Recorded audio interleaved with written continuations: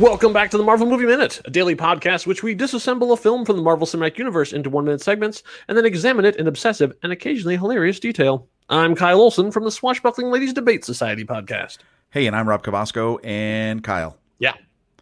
Montage. Now, this comes from the French verb monter, which translates monter. Oh, 4 years of French in high school, and I'm a disaster. I mean, we've talked about this. We ever talk about this? There's only one thing I remember from my French class. Oh, oui? Avez-vous un ami dans la classe de français? Do you have a friend in the French class? That's it. Comment s'appelle-t-il? What is his name? Il Kyle. Or that's not even right. I didn't learn anything. I learned nothing. Merde. That's all I know. Man. And if you want to know what that is, look it up. We can't say it on the show. All right. So, we gotta keep our PG-13 rating. Yeah, that's it. Translates as to assemble.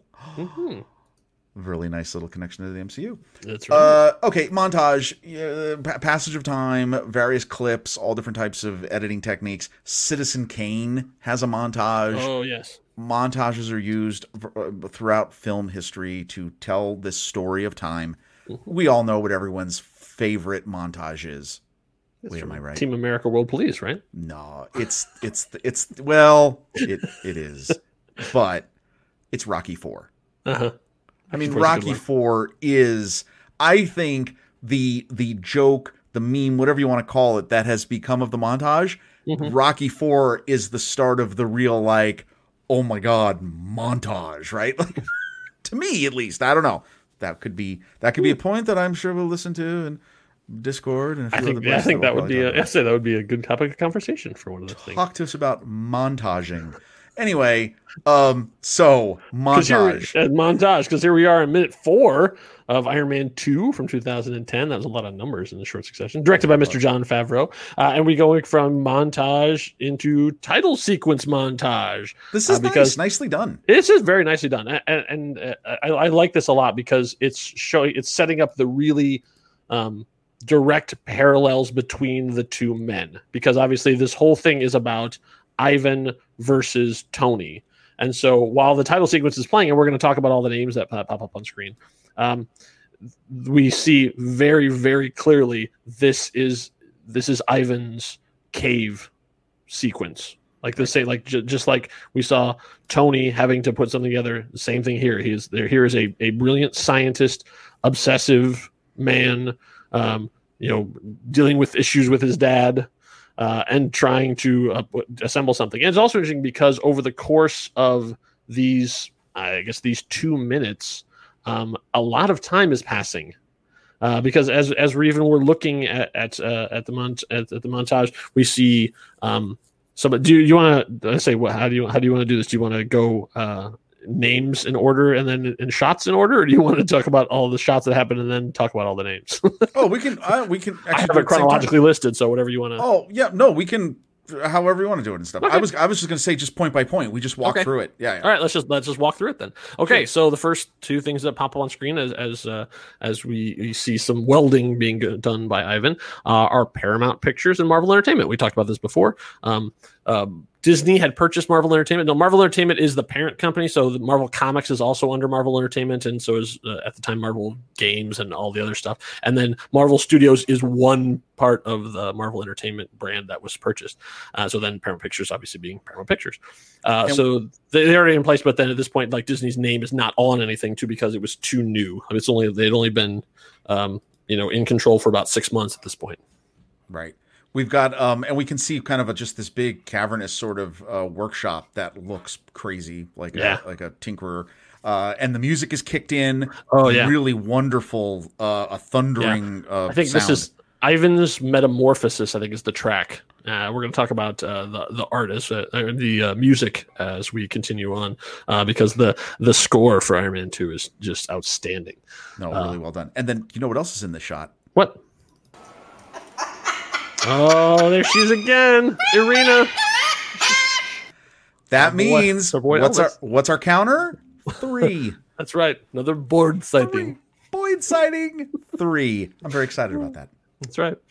So the next name that pops up there is Fairview Entertainment. Fairview Entertainment is Jon Favreau's production company. It is in front of all of his projects, I believe, even including Mandalorian. So yeah, that's his. Like whenever he's involved with it, even if he's not directing, then Fairview Entertainment is there.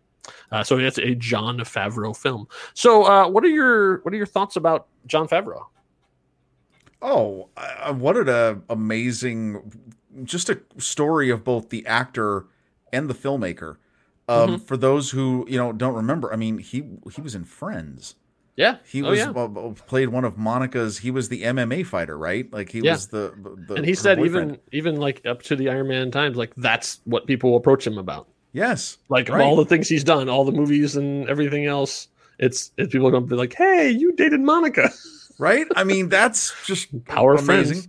No, and look at, I mean, what just a great story in terms of, to me, he is one of the great stories of fanboy becoming the auteur of the craft. You know what I mean? Like, because he loves this stuff. Yeah. And now he gets to play in this sandbox. And when you go to just what he's done with the MCU, what he's done with Disney, what he's now doing with Lucasfilm and the Star Wars universe, just an amazing, sort of curriculum vitae of what he's doing to continue his craft of telling a story, and in universes that he is personally in love with. I think that's fantastic. Very true. I find him fascinating because it's we'll separate art and artist. Right. So the artist thing, whenever you see these things and you see interviews and you see behind the scenes stuff, and like there's always things like, if I was to have dinner with Ridley Scott, I don't think the conversation would be very effusive. Like it'd be like, so robots, huh? Aliens, right? Yeah. Like I like, would I have questions for him? Absolutely. Would we like pal around? Not a chance. But when I watch stuff with Jon Favreau, I'm like, I would be friends with Jon Favreau. That's the impression I get. Like, I feel like I could sit and just talk to him about Star Wars stuff for hours. Like it's that now, would that be true? I don't know. But like, I always get that vibe that he just seems like a really cool, approachable kind of person. And we have a lot of similar interests. Obviously we're going to, do 126 episodes on a thing that he made. So I have a lot of respect for that. And the same thing, like I think I love all the stuff that he is doing. I think he's really on to something that between him and Dave Filoni, as the stewards of Star Wars, I think they're doing a great job. But let's talk about the art. I run hot and cold on Favreau films. So I like a lot of stuff, but I don't like everything that he does. So this is what I'm saying. I'm just separating the two because in the same way that I will say I'm a huge, gigantic fan of Joss Whedon's work, but not the man. Right. So in the same way, I'm a huge fan of Jon Favreau, the man, not as much about the work. So it seems like it's maybe every 2 or 3 that I'm like, it didn't get me. Like, he wrote Swingers, thought that was a great film, did not direct it, but I mean, like, he was obviously like that one. He did his first feature film was Made, not a fan. Elf, loved it.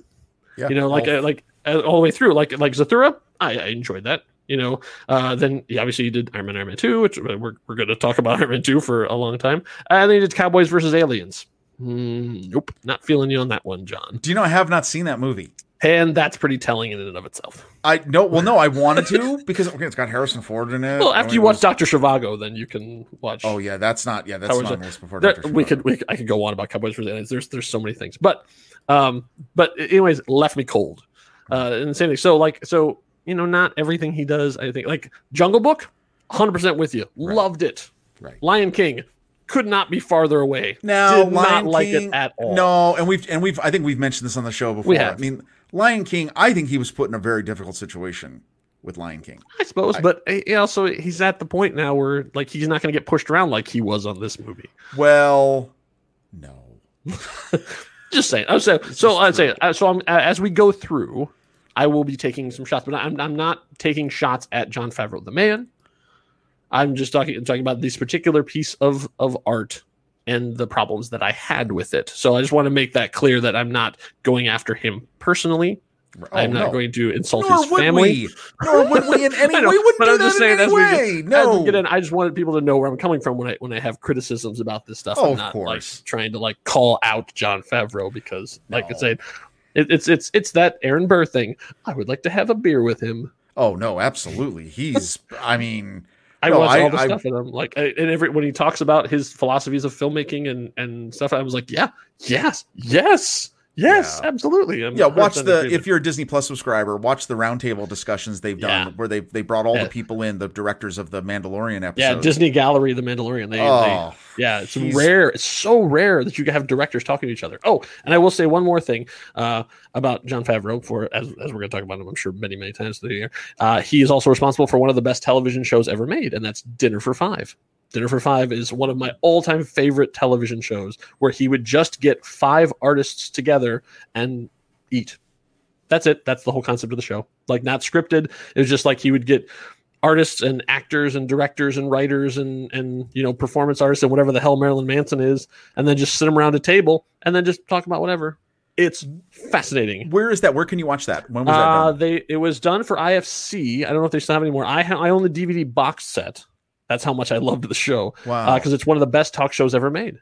Because when did that run? Is that from, it was about this time. I think the last one they did was right about the time that Iron Man came out. Because after that he blew up and didn't really need to do a little IFC dinner show anymore. Okay, little side note. Yeah. Do you know who totally copied that format? Who? The WWE. Oh, really? Because on the network, this is just everybody. This is the kind of stuff you tune in for. You paid your money. This is what the insides are all about. Okay, so on the WWE network, they have a series called Dinner for Three. Oh, and where they bring in like 3 wrestlers, 3 people involved in wrestling, and they have some sort of common theme. And it's them at a place in a closed restaurant, where the food is brought out, and they have a conversation. That's hilarious.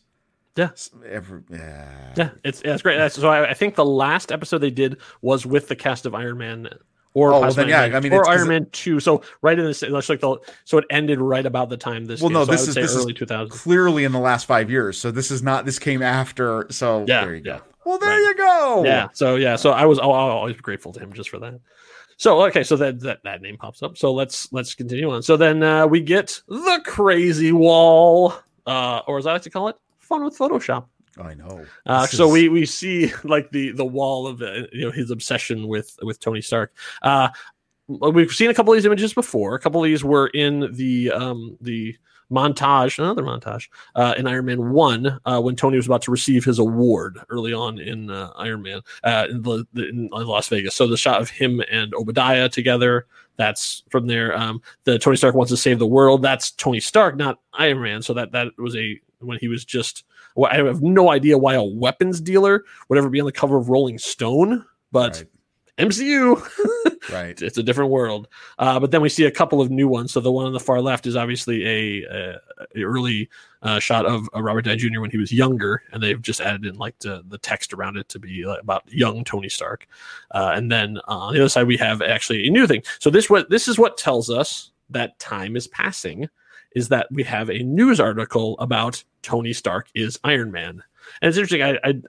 Are American papers this available in Russia? I'm not calling it out. I was just curious. Like, can you get like the American version of all these things in Russia this easily? I am sure contraband is available. Oh, you think so? Okay. Well, I mean, this is like 2010 whatever. So I mean, like it's not like it's we're smuggling in the world was entirely different. Capitalism was afoot. It's I mean, okay. I'm just curious. I mean, I assume that there is a Russian Rolling Stone, right? But I was just curious if you can get the the American version with all the stuff. Like I would assume that all this would be in Cyrillic, but it's not. Right. Just like you pointed out, there's one little article offside that has like a submarine or whatever. That's all in Russian. Cyrillic. It looks like it's in Russian from what I can tell. But there is an article as we looked at all this. There's it looks like French actually. The article of the young Tony Stark, and then the Forbes, the Rolling Stone.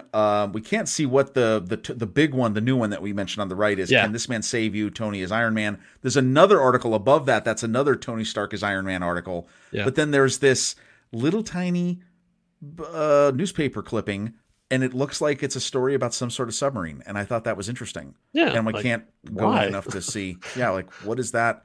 Maybe this involves something. Maybe this is how, maybe it involved his father. Maybe there was something going on. Maybe there's a little, I would be amazed. Wouldn't it be hilarious that if somewhere in here was hidden like a Crimson Dynamo reference? That would have been really smart. I mean, I even like I couldn't find a lot of information about this, but there was at one point they were going to have Crimson Dynamo in the movie. Like there was going to be a 2-villain situation where it was going to be and even so when I watched one of the behind the scenes thing and they're in one of like I think it's Stan Winston Studios showing the designs, they bring up essentially what the Ironmonger armor is, and the guy who's giving the tour refers to it as the Crimson Dynamo armor. So great. Crimson Dynamo was very much in their thoughts. Like it was originally in some of the concepts they were going to do, and then they went a different way. And obviously because they wanted to get away from like two guys originally like, we in the first one with like two guys in giant iron suits beating the crap out of each other. We don't want to do that for the second one. Oh wait, of course we do. There's more. Well, and there's another guy in a suit. I mean, this is multiple guys in suit. It's a bunch of layered stuff in this. Just a couple things layered. Layered. A couple production design notes I love on this sequence. So you've got this slow pan of all of these like you said, the bulletin board, like all these articles that he's got taped up on his wall. Yeah. First of all, I just love the design that somebody had to design fake covers of Rolling Stone and Forbes and all these other things, and then print them, make them look tattered, and then prepare them so that they looked like they had been ripped off covers and put up there. Yeah. But here's the part I really love.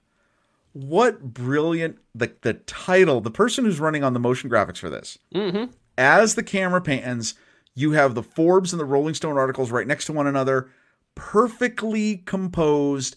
The Forbes one has Tony's body looking to the left. The Rolling Stone one has Tony looking to the right. And just as it hits the middle of the screen, Robert Downey Jr.'s name comes up as the cast. For his cast. Yeah. That is that stuff. Awesome. Yeah. Just okay. I would say I will probably give a shout out to Lori Gaffin. That is who is the set decorator on the movie. So I would say that probably her and her team, but I would say that's who gets a lot of the lion's share of praise for this. But okay, when you see stuff like that happen, because anybody who's a fan of movies knows there's always weird things that happen. Like it always bugs me when you see movie posters and the names of the stars are different order than the way they appear on the poster, and it always like kills me. Like I understand there's billing issues, I understand all that, top billing and stuff. Right. But this brilliant. Way to go. Excellent job. Because that's the thing is, when you're the director and stuff, you can get to choose this kind of stuff. So I mean, I think this is probably, Jon Favreau having some fun, like putting stuff up there. So yeah, and billing is interesting because the common belief in Hollywood is billing is determined by how much money you made on the movie. So it goes by order of who made the most. That is not always true, but that's kind of like the shorthand. So first we have is RDJ himself, Mr. Robert Downey Jr. Next up is Gwyneth Paltrow, which that was interesting. Then Don Cheadle. Then Scarlett Johansson. Then Sam Rockwell. And then Clark Gregg and John Slattery share a screen. And I think they probably have about the same amount of screen time as well. Right. Because both of them are not hugely things in the movie. But I looked at it, I'm like, no, it's not alphabetical. So yeah, it's pretty much by screen time. Nah, not really. But yeah, that's all I can think of I know it is a point of pride where your name shows up. So I know that is actually a part of negotiation. So sometimes people will take less money so they can have higher billing. Right. That's the weird thing. Well, then also too, but we've talked about, and this is what Mickey Rourke gets. He gets the width. Yeah, we can get to that. So then before that, of course, we have a little bit of Irina. There's a little more bird. Again. I'm not going to play the sound effect. The bird. Yes. We've heard from our audience, and they're tired of the sound effect. Well, wait. Let me ask you a question. Can we clarify something about our bird Irina tracker? Yep. We haven't given a name for it yet. Maybe that's what it's called.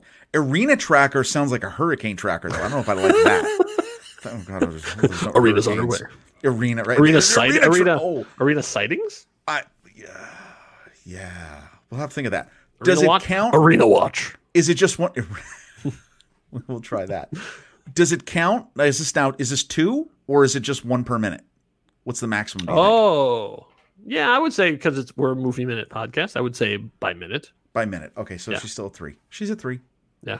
And every time someone says the word bird, also that counts. That's its own counter. Well, no, that's a different list. All right, now as those names. Once again, here's Elvis portraying Irina, and Joe's back up again, and then then we get to the next set of the credits, and this is another interesting thing is with and. So those are always really sought after things because that usually means this is a character who's important to the movie. This is this is an actor who's going to make something like this. If you look at any of the movies, someone who comes in and has a big impact on something, a lot of times get the with. With is a very big deal to get in movie billing, and so that's Mickey Rourke gets the with. So with Mickey Rourke, and then when it shows up, his face isn't on screen, his hand is on screen, and actually we're going to get into the tattoos a little later on as we see more. But I really like the tattoos he has across his hand because it's the symbols of the cards. So it's hearts, spades, across the finger. I'm like, oh, that's kind of neat. Like if I'm not for finger tattoos, but if it was, that's kind of cool. Yeah, clubs and diamonds. Yep. And then who gets the and? Mr. Samuel L. Jackson. And then the nice thing about that and is that usually they can also do then the character to play. So it's and Samuel L. Jackson as Nick Fury. Yeah, that's pretty. I think they should have put his rank, but whatever. I guess now he's retired. To go over some of the visuals that you're seeing as all these names are going by. Yep. We've got Ivan working sort of with some foundry tools. He's working on some metal. He's working on sort of that. We've got another shot of the blueprints that just give us a bigger view and stuff. And once again, I will say this looks like something huge. So I still say, from what you can tell, this was the non-working prototype that then Tony got to work. But anyway, okay. He also looks like he's been dining on bread and butter. Interesting placement there. Yeah, well, we're going to learn that he spent some time in prison, so maybe he got a taste for the simpler things. The simpler things of life, absolutely. And then we get a back shot of him. This is almost like I don't have the sound effect. It's almost like a sequel to Dr. Stern's House of Horrors. Oh, that's true. Yeah, I mean, they're very clearly drawing the parallel between him and Tony because, you see him over the forge with the hammer, right? And he's basically pounding iron, people, you get it?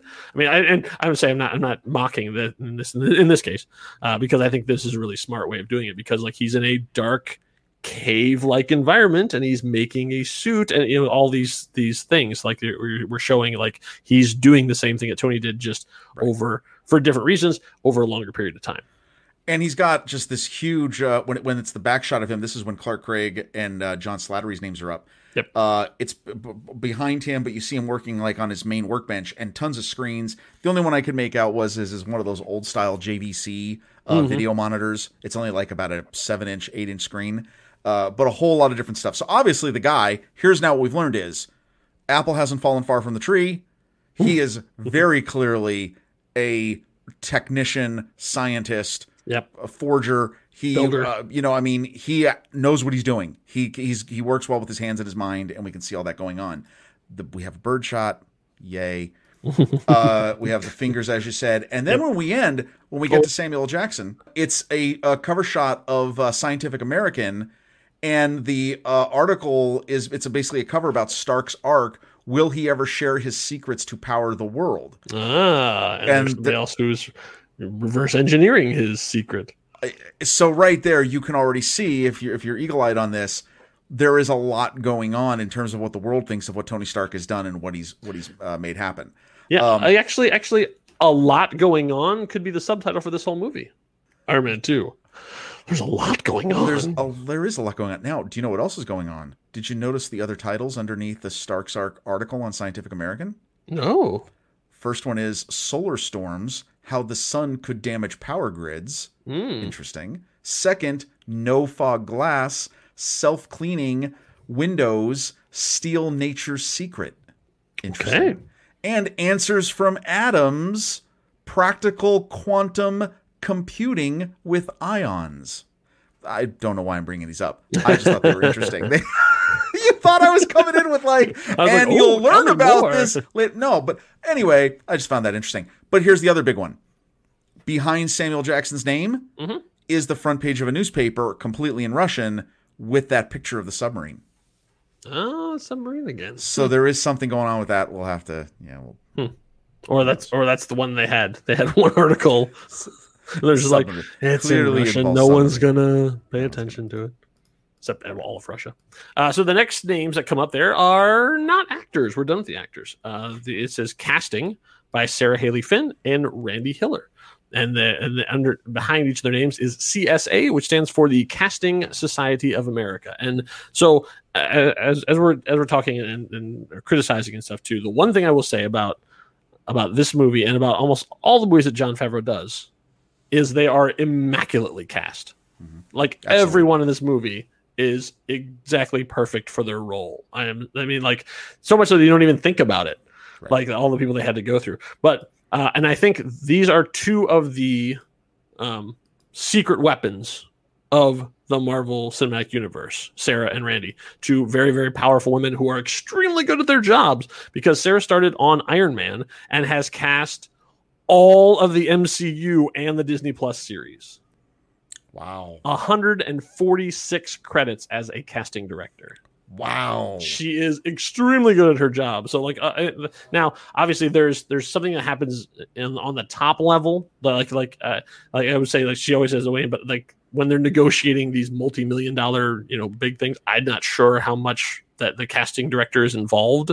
But anyone under the line, absolutely, like, sure. is through the two of them. So yeah, I have always thought the MCU is immaculately put together. Like, you never think, why did that person get in there? And I think Sarah and Randy are the two of the reasons why. Nicely done. Great. So then we see Ivan looking under a magnifying glass. What's under the magnifying glass? What's he working on? That's where the minute ends. Oh, Minute 4 comes to an end as him as looking through at something. That was quite a lot, though. I mean, when you get the names in there. Oh man, if you like me to listen off names, you're going to love minute 5. Yeah. Oh, there's more. Yeah, because then we're going to get into the real proper name listing. But I promise we're going to make it as exciting as possible. Will it be a rap song? No, it won't. But don't think I didn't try. But if ever there's reason to tune in, that's a good reason to hear me not rap. Me, on the other hand, who knows? Yeah. In the meantime, if you're looking to improve your wardrobe or your kitchen shelves, or perhaps the wonderful facial accessories that we're all required to wear as we venture into this wild, weird new world, we have our own merch. You can go to nextreel.com/merch, and it'll take you to our online store where you can buy pillows, you can buy mugs, you can buy masks. And if you keep an eye on that site, perhaps you might even see some Marvel Movie Minute Season 3 merchandise show up there sometime soon. I got to tell you, I cannot wait to get my new pillow, because now we've got a collection, right? So right. I've got the pillow from last season. That's right. I can't wait to get a matching pillow. You got the Hulk eye on one end of the couch, and then what's going to be on the other one? Well, you probably already know, because you can just look at your podcatcher and see. But we're still working on it at the time of recording this. Yeah. Oh, it's going to be great. It's going to be great. Yeah. It's going to have our mugs on it. That's right. So we'll be back here for minute 5 as we continue on with Ivan's inventions, and we'll see what he comes up with. Enough said. Bye.